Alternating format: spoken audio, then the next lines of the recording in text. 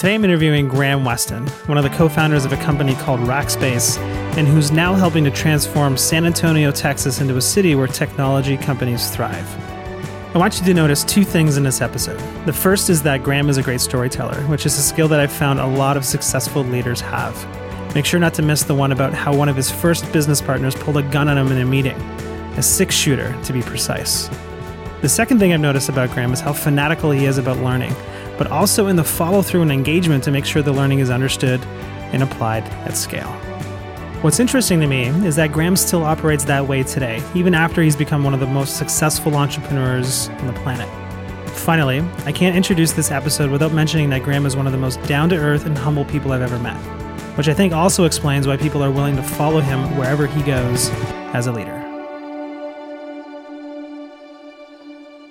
You're listening to Action Path, hosted by Steve Cunningham. Hi, I'm Graham Weston, and I use the ideas and the ultimate question to build $1 billion of value at Rackspace. Who are you and what do you do? I'm Graham Weston. I'm one of the co-founders of Rackspace Hosting, and I'm the founder of Weston Ventures, which is a real estate development company in San Antonio, Texas. Well, I know that's understating it quite a bit, but we'll circle back to what you're doing right now as we get into the interview. I want to start from the beginning. Where did you grow up? I grew up on a cattle ranch just outside San Antonio, Texas. Tell me a little bit about your childhood and how you got the entrepreneurial bug along your journey. Well, I feel I was a born entrepreneur. My family ran businesses. My father had a bakery business. We made cookies, and he sold his company when I was in 7th grade. And so after 7th grade, our main business became the cattle ranch. And so I grew up on the ranch during my remaining years in home and wore boots every day to school. And I was a country kid. And so my first business was actually selling organic pork through the newspaper. So I would put an ad in the newspaper and sell my pigs and take it to the slaughterhouse. And my customers would go pick up their pork, put it in their freezer. That was my first business. I think I read this on your website. What was the motto or the tagline for that company? Go hog wild, right? My classified ad, which was 1 inch by 2 inches, said "Go hog wild, all organic pork." I mean, I was selling all natural pork long before it was cool. And what was your first job when you graduated from school? Well, I really started my first business while I was still in school. I had a real estate tax advisory business that I started when I was still in college in my dorm room. In your dorm room. How did you come up with the idea for that business? Well, I had helped my father with handling the taxes on our ranch. And after it was so complicated and difficult, I thought I could do it for other people. I also had a failed business during college. Following in my family footsteps. It was a cookie business, like Mrs. Fields Cookies. It was actually cookies and ice cream, like big ice cream sandwiches. And I started that business while I was still in college. But that didn't go anywhere. And we don't have to do a deep post-mortem here, but why did that business fail? Wrong partner. He pulled a gun on me the night before we were supposed to open, and we just parted ways. Like a literal gun or a 6-shooter gun? You know, we're in Texas and, people have guns. So I'm told. And he actually pulled a 6-shooter on me, pulled, a revolver. He pointed it at my face and said, "I don't like our deal." and so he said, "Do what I say or else, I'm going to, face the consequences." And I just didn't. I figured that I was in business with the wrong person. I think that's a good conclusion. Yeah. Actually, the guy was a famous guy. He was the owner of the most famous bar at my university at Texas A&M. It was called the Dixie Chicken. And, he was a guy who was used to getting his own way and, was used to the bar business. So I realized I had the wrong partner. If you come back on season 2, I think we'll need to unpack Go into that story a little bit more. It doesn't get told very often. And I know you're passionate about businesses acquiring customers. How do you find customers for your first business while you're still in school, doing the course load that you've got? How did you grow that business? Well, fortunately, the tax records are public record. And so I went through the tax records to find people who I thought had tax problems. They weren't taking advantage of all of the way the tax code worked. And I just called them up I also sent out a mass email to them, not email, mass, junk mail to them basically. And I got enough prospects. I only needed a handful of customers. I think a lot of times people don't realize that they don't need thousands of customers in a lot of cases. They just need a few. And so I focused for several months on getting 3 or 4 customers. And by the time I got them, then I had to do the work, and that occupied me the rest of the year. But by the time I was out of school, I had a track record. I had some happy clients, and I was away to the races. So talk a little bit about the transition from that role and into Rackspace. So this real estate tax business evolved into real estate investing. When I got out of college, there were a lot of real estate businesses going out of business. And I was able to find a lot of bargains, real estate bargains. And so my business really switched more to real estate investing. What's so funny is that I had spent hours listening to get rich quick schemes, how to make money in real estate tapes in my car as I drove back and forth to college. And so the fact that I had ended up in investing in real estate, was, there has to be some credit given to that. And so you're into the real estate investing business. I know there's a story around one day somebody comes in with this new business opportunity for you, and it changes your life. Tell us a little bit about that. So the birth of Rackspace, 3 college students came into our office and pitched us the idea for. They were looking for investors. They had been running an internet provider, and they'd been designing websites. They had been doing a bunch of things, but they really felt that there was an opportunity to focus on more narrowly on what we now call web hosting. And it sort of made immediate sense. My partner and I were looking for business opportunities at that time, and we didn't know anything about the internet, and we were not technical people. I used to say that, I used to think a hard drive was taking my kids to West Texas. That's my joke. But what happened was these young men came to meet with us, and we actually spent 6 hours on a Saturday at a hamburger joint, talking about their idea.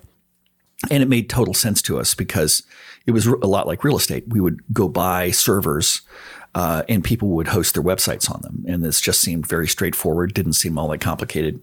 And the founders were also, they were convinced that we could do it without any people. They thought that we could have vendors put the servers online and that we wouldn't actually have to have any people. And that turned out to not be true. So, so Rackspace today is nearly 6,000 employees. It's around the world, and, it's very people intensive. And really we ended up differentiating ourselves based upon customer service, what we call fanatical support. So we ended up much more people intensive when we started. But I think that fortunately the idea made sense from the very beginning. And also we was in the magic moment of the internet when we went online in January of 1999, and within 2 months we had $1 million business. Wow. And I know that path from almost nothing to $1 million, and there's that hockey stick curve growth that you guys had. Today it's well north of $2 billion. Yeah, it's an amazing success story. And eventually joined the business. You became the CEO of the business, and you saw that growth through to taking a private. That's right. And now you're in a different role. Talk a little bit about your passion for building this city, San Antonio, where we're recording this, into a world-class tech hub. Well, Rackspace, again, has nearly 6,000 employees, and we were based in San Antonio, Texas, which is not a high-tech center. And we struggled to hire the number of people we needed during our history. And after we sold Rackspace, I really decided to focus on how do we build a city where the next Rackspace can be born? How do we do for San Antonio what Dell did for Austin? Austin today is really a city that it's in its magic moment in its history. And I think that's really only happened over the last 20, 30 years. And I think Dell had a huge role in that. And Rackspace has had a role in the ascension of San Antonio. What I wanted to do was to capitalize on the growth of the huge labor pool of Rackspace. There are people who are leaving, looking for no other opportunities. There are people who've seen Rackspace and seen the success of it and want to start their own company. And so I wanted to leverage Rackspace to try to take San Antonio into a high-tech future. I think really every city has to have high-tech capabilities, meaning that if you're selling a product today, odds are you need a website for it. Odds are you need to sell it online. And you can't just have that website built in a place like San Francisco. We need websites built everywhere. And we need people who know how to do pay-per-click advertising. People who know how to do search engine optimization. These are the modern tools, and every city needs to have experts in these areas. And also, there's so many new business models being built out of the internet, whether it's software as a service or whether it's selling book summary subscriptions. These are businesses enabled by the modern tools, the web, that is mobile, the cloud, the internet. These are the modern tools of business. And so every city needs to have a tech concentration or a ground zero for their tech industry. And that's what we're trying to build. We're trying to build a tech industry. We're also trying to bring a greater sense of collaboration to San Antonio, to a city that is 2.3 million people, fast growing.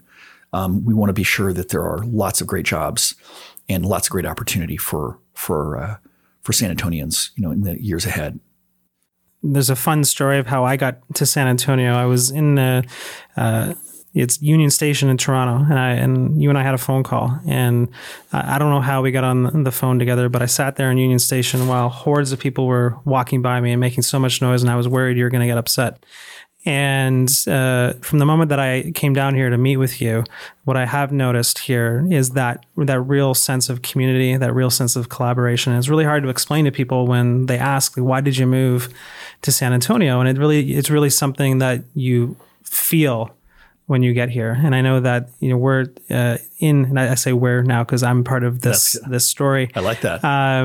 It feels like the beginning of something special, and we could probably spend hours talking about that. But we're here today to talk about how you learn. And I'm really excited to switch gears and get into that. So let's go back to, you're the CEO of Rackspace. You're starting to develop this business. You're growing like crazy. What's your learning process like at that time? Well, first of all, for the last 7-8 years, I was not CEO. I was the executive chairman. But prior to that time, in the early years, I was CEO for 6-7 years. Really, we were so fortunate that we were at the right place at the right time. We did web hosting of large websites, and there just was not a lot of competition in the early days.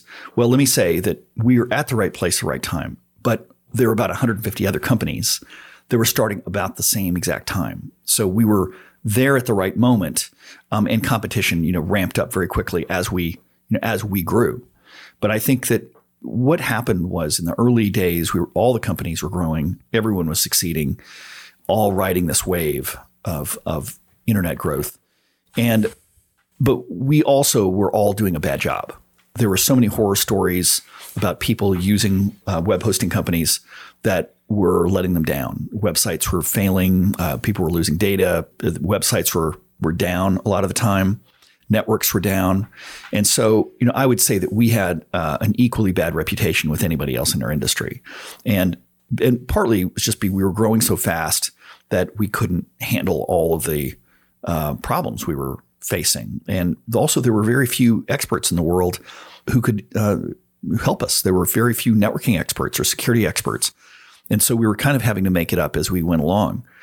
So one day I got a very angry email from a customer, and I printed it out back when you used to print things. And I walked down to the desk of one of the founders and said, hey, this customer is really unhappy. Take a look. And he read it through, and he said to me, this customer just doesn't know what they're doing. They don't belong here. And, as we'd say in Texas, it got me to thinking. And, it merely made me think about whether that customer really truly did not belong with us because they weren't technically capable enough. Or perhaps the answer for our business was to serve that customer by using the expertise we had to help them out. And that was really a moment. It really is, to me, is the moment where I started to question our strategy. Remember, the founders promised us that there would be no people. Well, this really was the moment where I had to start questioning whether the model that we had was the right one, because we had so many angry customers and we were piling up angry customers every day. That is, in fact, if you called us, we would get an autoresponder that would say, we can't answer all of our voicemail, right? And then you'd email us and get an autoresponder that said, we get too much email to respond to. So, our customers would be in this jail that they couldn't get out of. And we were really probably no worse than anyone else, but we were pretty bad. And so I think we decided a matter of months later to change our strategy 180 degrees, and we went from our denial of service phase in the early days, where we actively made it hard to reach anyone at the company. And everybody knows a vendor like that. Everybody knows a company like that. It might be a cable company, or, could be maybe you bought a camera and you need some help with it, or maybe you need help with your car. You're used to companies that don't serve you well. And we were one of them. But as we left the denial of service phase, we really decided that we were going to embrace helping customers. And that meant the first thing we did was answer the phone. We literally answered the phone. We took the voicemail off. We did not allow our employees to divert customers into an automated attendance system. And this meant that we had to commit to answering every phone call. And just that commitment meant that there was no customer who was going to be left in the abyss unserved. And we had to really decide, are we going to answer every phone call? We decided we would. And have done since that time. And I think that was really the turning point when we said, look, this is going to be the reason that we're going to be famous. We're going to be famous and recognized as a service company that does a great job and can be totally trusted. And we coined this term, fanatical support. The person who actually coined the words is one of my close friends named David Bryce. He's the father of fanatical support. And he actually said to our people, when we had maybe 5 or 7 total employees in our support area, he said, our support is going to be great. It's going to be fanatical, and put up this big banner on the wall that said, Rackspace gives fanatical support. And I really think that those words, the words fanatical support, are billion-dollar words. I think that at least $1 billion of the value of the company comes from that concept. And those 2 words are the perfect enunciation of the concept. I don't even know what to call it. The perfect expression of the concept. Because fanatical, is edgy. It kind of gets in your mind, and it also, you don't normally use words like that. And especially after 9/11, we questioned whether we should, but we really wanted to express our total commitment to being a trusted vendor and provider and partner to our customers, and it worked. Because not only did we say it, we actually committed with those words, and we committed that we were going to absolutely do our darndest every single day to live up to that promise. So, some people call it a brand promise. I think that fanatical support really was our brand promise. It was our differentiator, but it really what we strive to become famous for, and we did. So you start off with a company that has a very bad reputation. All the companies had a bad reputation. They did. And you decide that you're going to become a company with a great reputation, a fanatical support reputation. How did you bridge the gap between one and the other? Obviously, this was a learning process that you and the company needed to go through. So when the company made that decision, how did you go search out the information or the knowledge that was going to help you bridge that gap? Well, it involved hiring the leader to do that. His name's David Bryce. That is, he's the person who came in and really made it happen. And really, it comes down to the strategy, which is how are we going to build the business? The strategy to me is the how are we going to win? And that is what fanatical support was. Then we made fanatical support into, of course, a marketing slogan and ads and copy on a website. But then the more important thing is how do you ultimately make that into how do you operationalize it and make it true? because in the modern day, you can't claim something in marketing that's not true. I mean, the internet is going to rake you over the coals, especially in the world of the current world with Instagram and Twitter, and that is all the modern social media tools. But I think that then aligning all the decisions and the resources of the company so that you support that strategy. And I think that is what I'm really proud of, is that we actually not only came up with the right idea at that moment, but also turned that into a cohesive direction that the company follows to this day. And so I know one of the ideas that helped you operationalize that into reality was NPS. Yes. And let's talk a little bit of how you found the idea. How did you get in touch with the author or the creator of NPS? I'm not sure if he had written the book before or after you had built that relationship. Talk to me about why that was such an important piece of the growth of the company. Well, you're referring to the Net Promoter Score concept, which I think is very broadly known today. It's a customer satisfaction measurement of sorts. But what happened was this God, Fred Reichheld, had observed that companies invested a lot of money in sales and marketing and often underinvested in keeping customers. And he first wrote about this in a book called The Loyalty Effect. And I read that book in the late 90s before Rackspace started. And it was a book that went through the mathematical analysis of, look, if you keep customers, if you keep a customer, it's better than having to acquire a customer, which, seems logical. But he really went into the rationale on the argument around the notion that companies need to consider providing a good service to be part of their marketing, and to have loyal customers. That is a bank that had loyal customers would ultimately become more valuable and make more money than banks that did not have loyal customers. I mean, it's so simple, it's almost not worthy writing about. But I think that book really hit me because it said to me that if we can come up with an idea for a customer, to serve a customer, and actually pull it off, if we can come up with something the customer really values and then actually deliver on it, that we will end up with a very loyal customer base.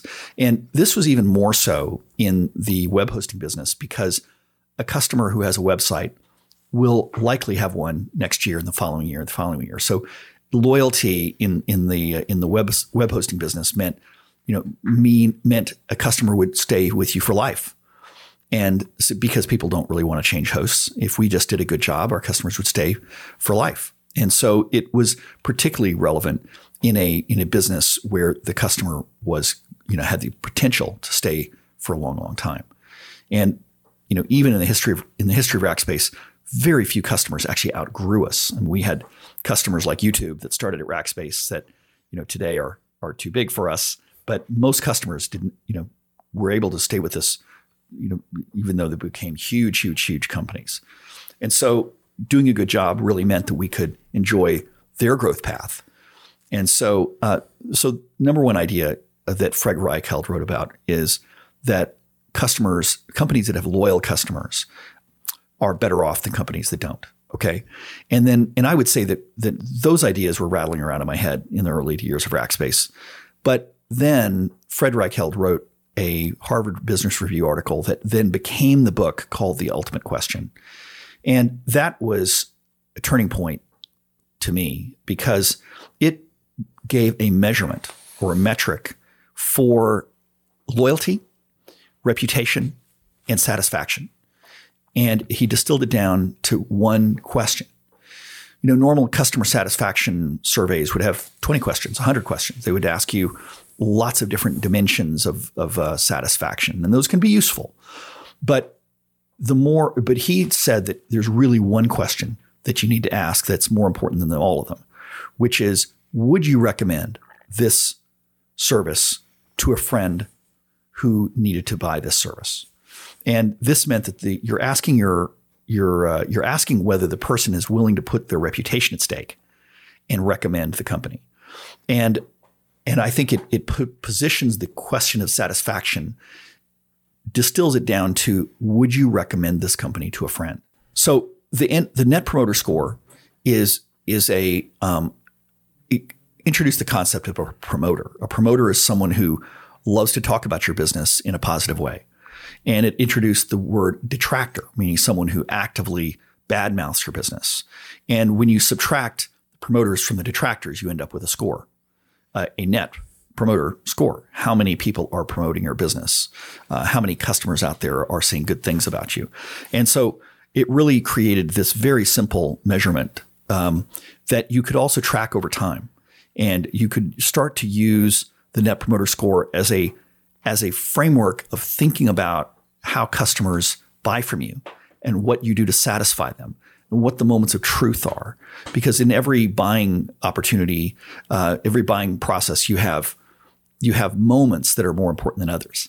And how do you ultimately get those moments right? How does a business go and study? How does a business study the entire chain of the buying process and the service process? How do you ultimately get the most critical things right? And also there are some things that a customer can judge, some things customers can't judge. For example, if you hire a lawyer, you don't really know if the lawyer's any good technically, but you do know if they return your phone calls. So I would say to any lawyer, returning phone calls timely is really important. And that's because that is one of the most important ways that your customer, your client, perceives whether you're a good lawyer or not. So the point of Net Promoter Score starts to give you this notion that we need to get those big interactions, the big part of the service experience right, and also it enlisted every employee in the company to making that number better and to ultimately rally around succeeding with customers. So the Net Promoter Score system is done on a scale of 0 to 10. So it's possible to have a negative 100 score. It's possible to have a positive 100 score. A world-class score is really above 50. Very few companies are above 50. But it is also possible to have a negative score. We were talking earlier that Wells Fargo is one of those companies that had a good score a few years ago, and after the recent scandals, in one recent survey that I saw shows them having a negative score. So it means that at Wells Fargo, think about what that bad score does for them. It means their employees are less proud of working there. Their customers are less proud to be banking with them. You have, when people are looking for a bank, they're less likely to get a good reference from an existing Wells Fargo customer. So you can see that all these reputational and service aspects are affected by the recent Wells Fargo scandals, and of course, it's costing them billions of dollars. Yeah, you mentioned something a couple of minutes ago about the idea that it's so simple that it's almost not worth mentioning. And as you know, I've read almost all the books. And what I found is that the ideas that are the most important ones are usually too simple to be worth mentioning. And what I've found in successful people like yourself and the other people I've had the pleasure of connecting with is that the idea is the easy part. Yeah. The hard part is, now I have the idea. What do I do with it? Yes. And how do I apply it? And how do I rally tens or hundreds or thousands of people around the idea? So I want to talk a little bit about your journey of actually getting this implemented at Rackspace. So take us back to you're in this role, the company's growing quickly, and you have this idea in your head that I want to start applying these ideas from Fred Reichheld into our business. What was the first thing you did to try to get that implemented at the company? Well, it is true that leadership ultimately decides what the ideas of the company are. And there are probably 50 great books on customer service. One of the most important books on customer service, it was written by a professor at Texas A&M where I went to college named Leonard Berry. He's one of the most important customer service experts in the world, in the academic world. We could have used his ideas. We could have used a number of different people's ideas. But I think deciding that you're going to center, when you can find an author that you're totally aligned with, that you can center your work around, it meant that we gave the Harvard Business Review article to every to every employee, and we started talking about it, and we started to really engage in the leadership process, which is the process of sharing ideas and getting people on board, and ultimately pulling all the activities of the company around a cohesive direction. Say, how do we all start rowing in the same direction? And so, I mean, I would say that, at the very beginning, it was about talking about what the Net Promoter Score was, putting together a PowerPoint that talked about why it was important, using examples day to day about how, when this number goes up, we all, that's where raises come from. That's where our success comes from. That's why we're going to grow. We also allowed us to talk about one of the most important things of any small business, which is customer acquisition cost. What does it cost to acquire each new customer? If it costs you $100 to acquire a customer, you have to be charging a lot more than that if you're going to continue to grow. So the Net Promoter Score also helped us talk about how important marketing and messaging was, because the words on the website were important to align the customer's thinking around how should they decide what hosting company to use. So we were using the Net Promoter Score idea to try to sell the customer that this is the way to think about their decision. So I would say all of those aspects had to be dealt with. And using Net Promoter Score meant that we were able to put a big number on the board that said, this is the number we want. The higher it is, the better.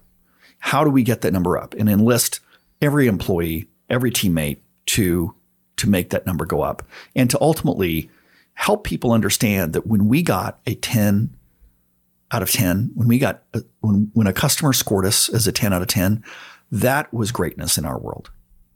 Not Albert Einstein greatness, or not the kind of greatness like a Nobel Prize winner. I'm talking about the kind of greatness that you can bring in your own life at a human scale, the kind that you have with your family, the kind you have with your colleagues. I'm talking about human level success, which is, let's go out and do a good job, and our customers will recognize us, and we'll all go home feeling proud of what we've done. I'm talking about, that's what Net Promoter Score did. It said doing a good job for our customers matters. And when our customer raves about us and they give us a 10 out of 10, that is greatness in our world.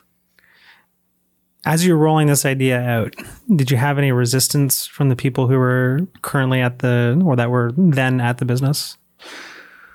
I think by the time we rolled out Net Promoter Score, fanatical support was probably 2 years, 2 years old. So we had already decided to change the strategy to follow a high customer service, model.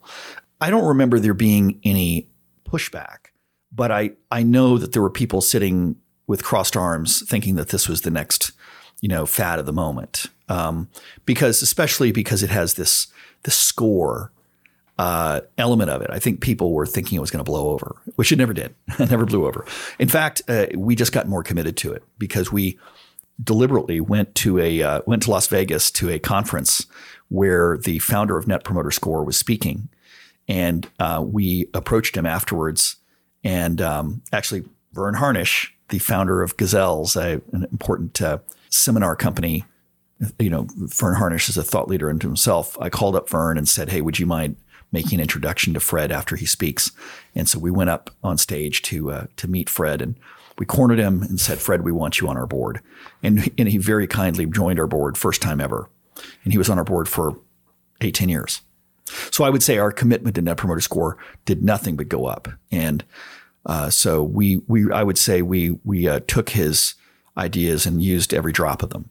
So it sounds like to me like you've got this idea, you're implementing it. Some of your employees are like, maybe this thing's going to blow over because the boss usually comes in with a new idea every once in a while, and they'll mostly blow over. But you, on the other hand, seem to double down on it, and you're hiring the architect of this idea to join your board. Did anybody drop off when they found out that you weren't going to give up? You were just doubling down. And how did that really manifest itself into attracting the right people into the company to deploy that idea? Well, I would say that the people who were against it kept their mouths shut. But I think that there was a lot of acceptance. I think there was a lot of acceptance with Net Promoter Score being, one of those core principles of the company. I think what became harder was how do you keep people when your score is already good? And our score was pretty good. It was in the 40s and 50s and early in the low 60s, our whole history. When your score is really good, it's easy to just think you're doing well enough. And I think one of the things that we realized is that it is, even though we knew intellectually, and we actually knew, our Excel spreadsheet showed us that if we were able to decrease customer defection by 20%, we would have dramatically better profits and better business outcomes. Even though we knew that because we studied it, it was still hard we had to constantly hammer on these ideas, constantly remind everybody to keep that as a focus. And I think, to give you an example, one of the strategies, it's easy to think about customer service. It's easy to think about your Net Promoter Score being affected by, answering the phone and answering questions quickly and, never failing. Okay. But also part of the Net Promoter Score is about finding your target market. When you find a target market who is naturally more loyal and actually values what you do, that customer is going to be more loyal. They're going to give you a higher score. Even if you're doing the same job as for the next customer, they're going to give you a higher score because it reflects their true appreciation for what you're doing. And so finding the target market that is the right one is a really important one. The problem is that I think that it is unnatural for sales and marketing to want to forego any customer base. So, every customer comes in, seems like, another customer worth winning to sales and marketing department. When actually, when you find a customer who will be loyal and will have, a third lower chance of defecting or leaving, that customer is more valuable. But it is harder to get an organization to forego certain customer types because it's just hard to sacrifice. It's hard to focus on a certain customer base. I would just say we struggled with that, even though we knew that the business outcome would be better if we were more selective.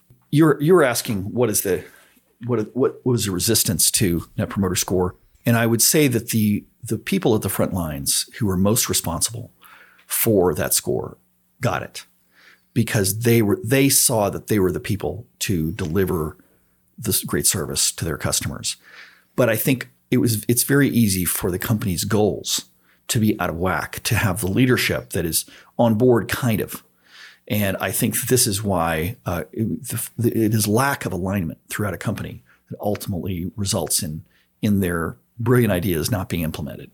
So for example, just the idea that we knew that some customers were going to be more loyal and be happier with us than others, and yet actually targeting or foregoing big swaths of customers, very hard to do.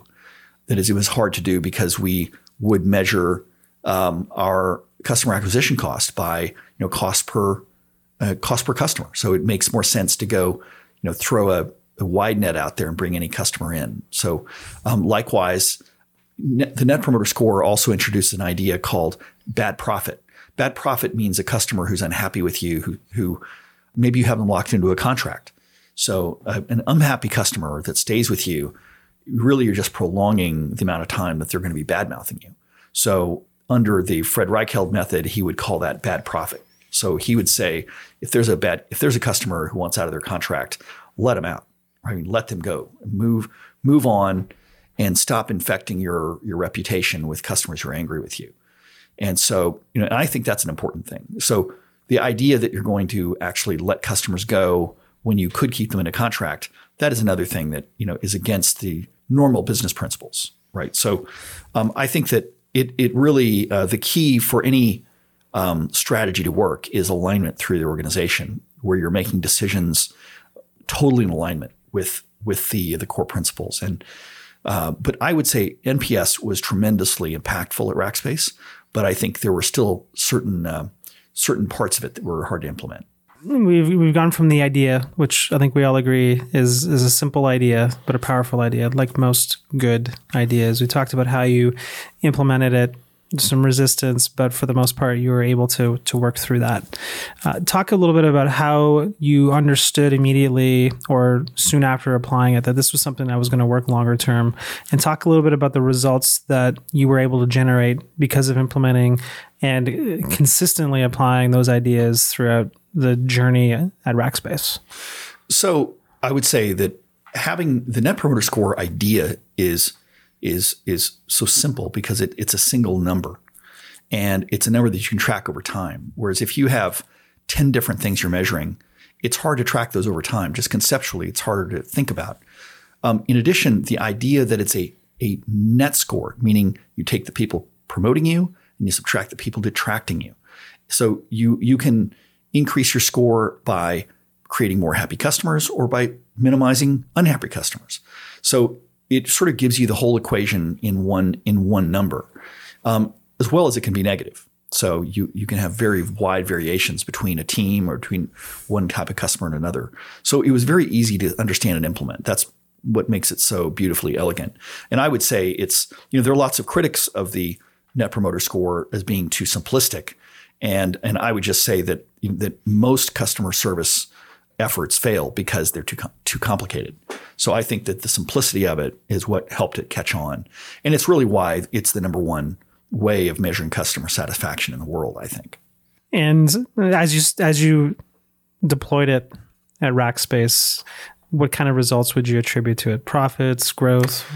Well, I would say because we were focusing on creating customers for life, as we were trying to create a great, delightful experience for customers, our customer attrition went down tremendously.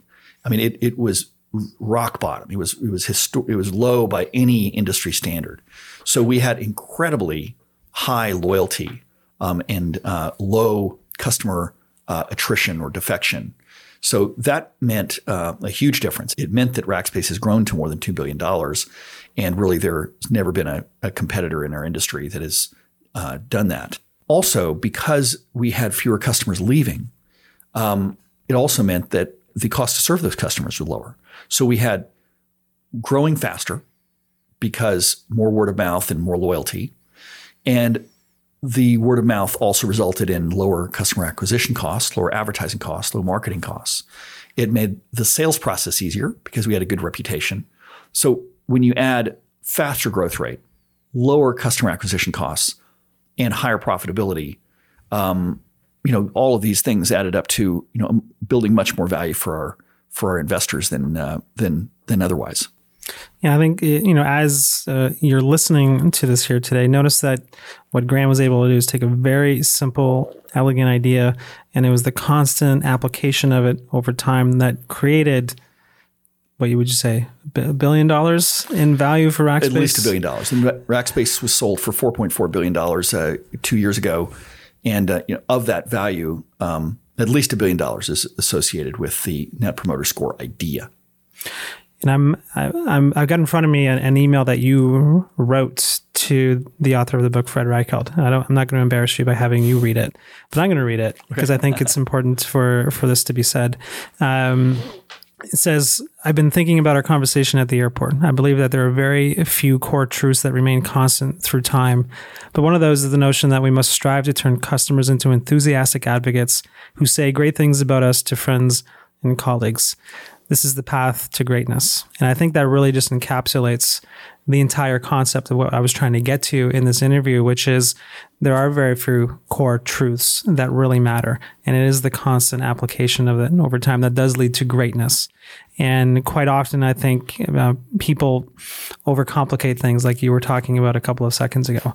There is no other magic bullet out there. Making things more complicated and sounding smarter is not going to solve your problems. It's applying those ideas that you just know to be true.